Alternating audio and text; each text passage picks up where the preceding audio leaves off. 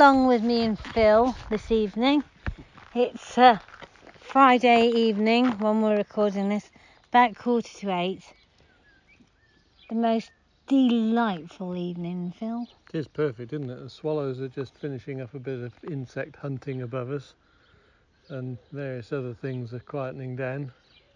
And we've just harvested our first lot of lettuce leaves from Terry's coaching me of how to grow pots. He's done very well, hasn't he? And it was made from my own compost. Very good work. With fertile fibre coir and worm cast and some bokashi in the bottom and a bit of horse manure. It was delicious too. Lovely. Not the horse manure. No, the lettuce was very good. Okay, so the exciting event that you've got lined up for me, it's a mixture of me and you evening, isn't it? Well, it is a bit. So it's like if you're thinking maybe going to a London restaurant, having some champagne or whatever, what's first on our agenda? Well, I'd like you to take a few levels for me on a drain I put in across the yard, because after last winter's rainfall, it became rudely apparent that the drainage system was not capable of dealing with the water. We had an insurance claim. We did, but the point was that it wasn't.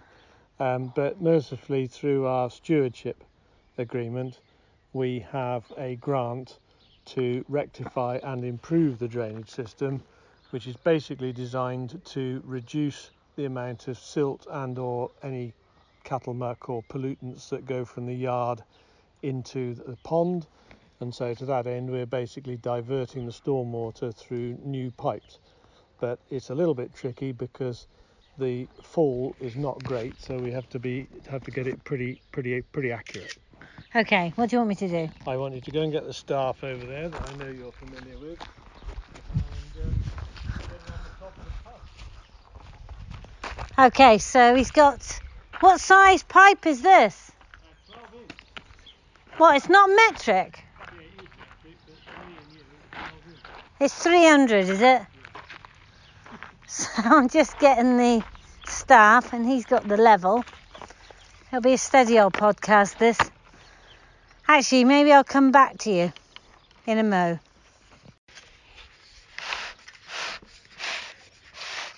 So what's that proved then?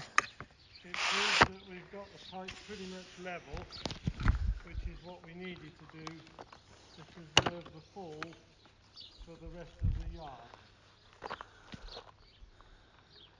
Oh, that's good. Which is good. Okay, so that's the taster session of the evening out. Next we're going to my department, Phil. Come along. So we're going out to the cutting patch where there's serious excitement because the peonies are out. And also we want to check on the larkspur. Oh look, the boy's coming. You coming on the trip, Monty? Only from here. Oh, what, you're not coming to the larkspur? No. Come on. Okay, so it's going behind the Wiggly shed. I heard a cough over there. Who was that? Cow. They can't get coronavirus. No. So the first thing is you got a massive crop of oxeye daisies, which is the right time of year because usually we're at Hay Festival and that is oxeye daisy time. So they are lovely, aren't they? So should we just walk down and see the peonies? Yep. Over the electric fence? So these white ones. So these were inspired by our trip to Oregon however many years ago, weren't they? Yeah. So we visited a farmer's wife there who grew peonies for cut flowers, and it's taken us a few years to get going, but this is our go at it. So these are by far our favourite, which are Sarah Bernhardt. And Mont, can you take a photo? Look at that. They look well, don't they? Yeah. Isn't that lovely? And the roses are out. So it's late evening, so time to put the sprinklers on? I think so. What do we fancy watering? Roses, or is that going to damage them? No, I think it's good.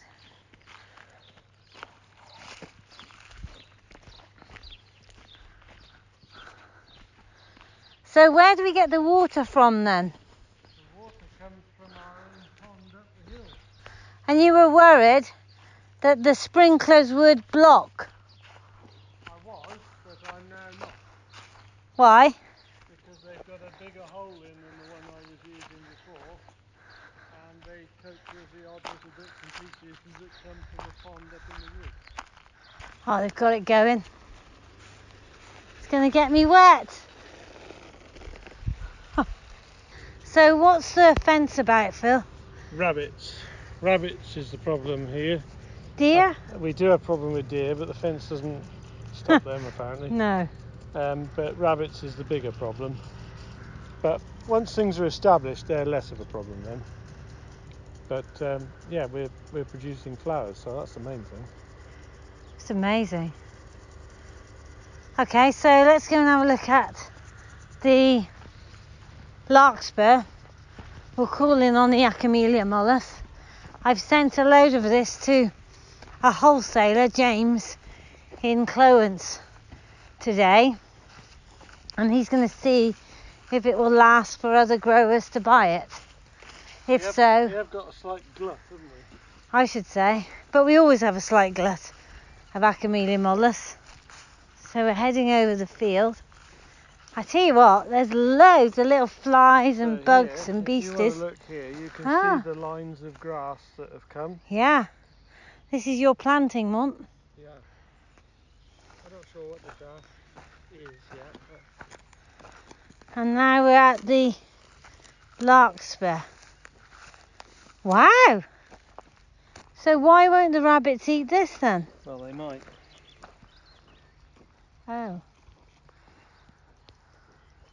There is evidence of a little rabbit activity. I see. It's difficult to know quite what to do about it. Don't you have this problem with all crops? You do. Some are more prone than others. What about a gun? That's usually the way around it. Do you shoot them? Well, it varies. I know you have got another problem here, that there's an insect eating them. Oh. They've got shot holes in them, so it appears that they are subject to flea beetles, which is difficult because we can't do much about them. But you may have heard about them causing a big problem with oilseed rape. Right. I can see a problem now. A dog. What do flea beetles do to oilseed rape? Well, they eat the leaves. Look, if you see, these leaves are chewed off. Mm-hmm. And that's what. But there are plants here that are happy, so perhaps they'll grow past it. Do they need water? Well, you could water them. It's difficult to know. If you water them, you could then be, if we don't get any rain, if it stays dry, Yeah. you're then making a rod for your own back. But you could argue you wouldn't have a crop anyway. But you see the grass here hasn't been watered. Yeah. And is growing well. So it's a little bit of a toss-up whether the pests are getting at them. And they're probably thick enough looking at them so that hopefully enough will survive to give the right answer. But the grass is growing well. Very well. And bird populations this year, is your feeling? We're very down on swallows and house martins. Well, I haven't seen any house martins here, and our swallows, I would say, are less than half. But I did hear somewhere that they'd had a terrible storm in Spain right at the time the swallows and martins were travelling back up from Africa, to the extent that it wiped a large number of them out. But it's a pity because they and their families always come back to the same nest. So if you lose them all together, I'm not sure how you get them back. It must be chance that one, comes from elsewhere and decides that they like it here. And then you also saw a peregrine. We think we've got a pair of peregrines here. We saw a pair, and it wasn't just me. 2 people heard them and 2 of us saw them. But on the face of it, we don't have near here ideal peregrine nesting territory unless they found a tree that is high enough and remote enough and quiet enough. But they were definitely overhead, and it was a breeding pair calling to each other. And what about ground nesting birds? Ground nesting birds, I'm afraid we've not seen any of our curlews now for a few years. I think the badgers have sorted those. In what way? They eat the chicks and or the eggs. The badgers probably go after the eggs, and I'm afraid the crows and possibly the ravens go after the chicks. But they did used to thrive quite well in our grass seed crops. But we haven't seen any for a couple of years, which is a pity. But other birds seem to be doing well. I think that there seems to be plenty of variety around, and this weather there's plenty of flies, there's plenty of food. So yes. Right, come on, we need to go. We need to pick up the potatoes for the food bank, because at the moment, at the end of the drive, we're raising money for our local food bank with a bring and buy, where people from the village bring stuff, we add to it, and then people buy. And so far, I think our total has gone over £850 in the first week. We've got 1 week to go. So we'll just pick that up and wheel it to the end. So just got into the yard. What's this machine, Phil, on the back of your big class tractor? Oh, well, this is a topper, and that's quite an interesting thing, as you've no doubt been aware that what with the very wet winter and now the very dry time, it's a very odd time to be farming, and we've had a little bit of a problem. So we had a grass seed crop that was planted in the autumn, and we just scuffle the surface very lightly and drill into that. And then obviously we were not able to put any weed killers at all on over the winter because it was just too wet. And we've really struggled to control the volunteer barley plants from the previous crop. And there is a weed killer that you put on a minuscule amount, but it normally would just knock the barley out. But the barley just laughed at it and ran away. And so what we've done is our grass seed is amenity grass, so it's quite short and close to the ground, and the barley now is just coming into here, so it's quite tall. So using the topper, we can go across and cut the tops off the barley, and that will hopefully, it won't get rid of it, but it'll reduce it drastically, which will allow the grass to flourish. And of course, any weeds in the crop this year are absorbing water that we would much sooner the crop had than the weeds have, because right now water is the critical aspect. So it's an example of a physical mode of husbandry rather than a chemical mode of husbandry that we can employ, and it's also an example of a machine that we don't use very often, but when we do, we're very glad that we've got it. So how old is that machine? It's probably 25 years old. I don't think I've seen it out before. We've used it. We use it from time to time. It's quite a cumbersome machine to use, but we bought it many years ago. But it does prove very, very useful just occasionally. Right, come on, let's get these spuds. Taters. I'll get the wheelie. No.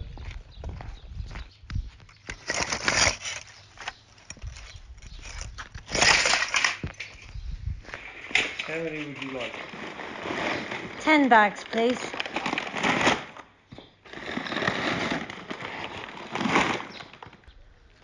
So the barley out here, Phil, I know certain few florists have been harvesting themselves. Yeah, well, I hope they don't harvest too much because it's not the best crop we've ever grown. But right now, this year, we're only glad to have any crop at all, I think. It's quite tall now, isn't it? It's coming. It won't be a dead loss, that won't. And am I listening to...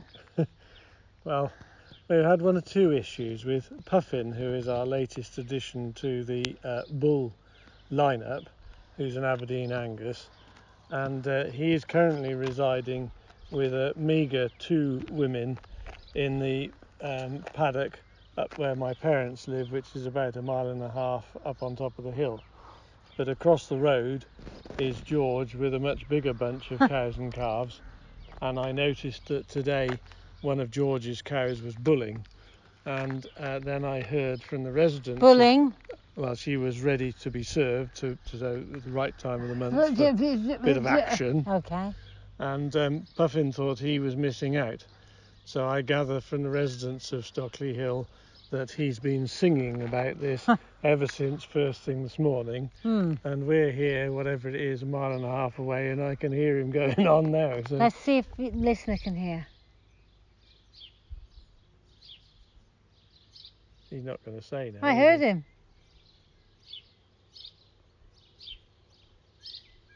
Wait. There he goes. Yeah. I don't know if you heard that, but it was like, whoa!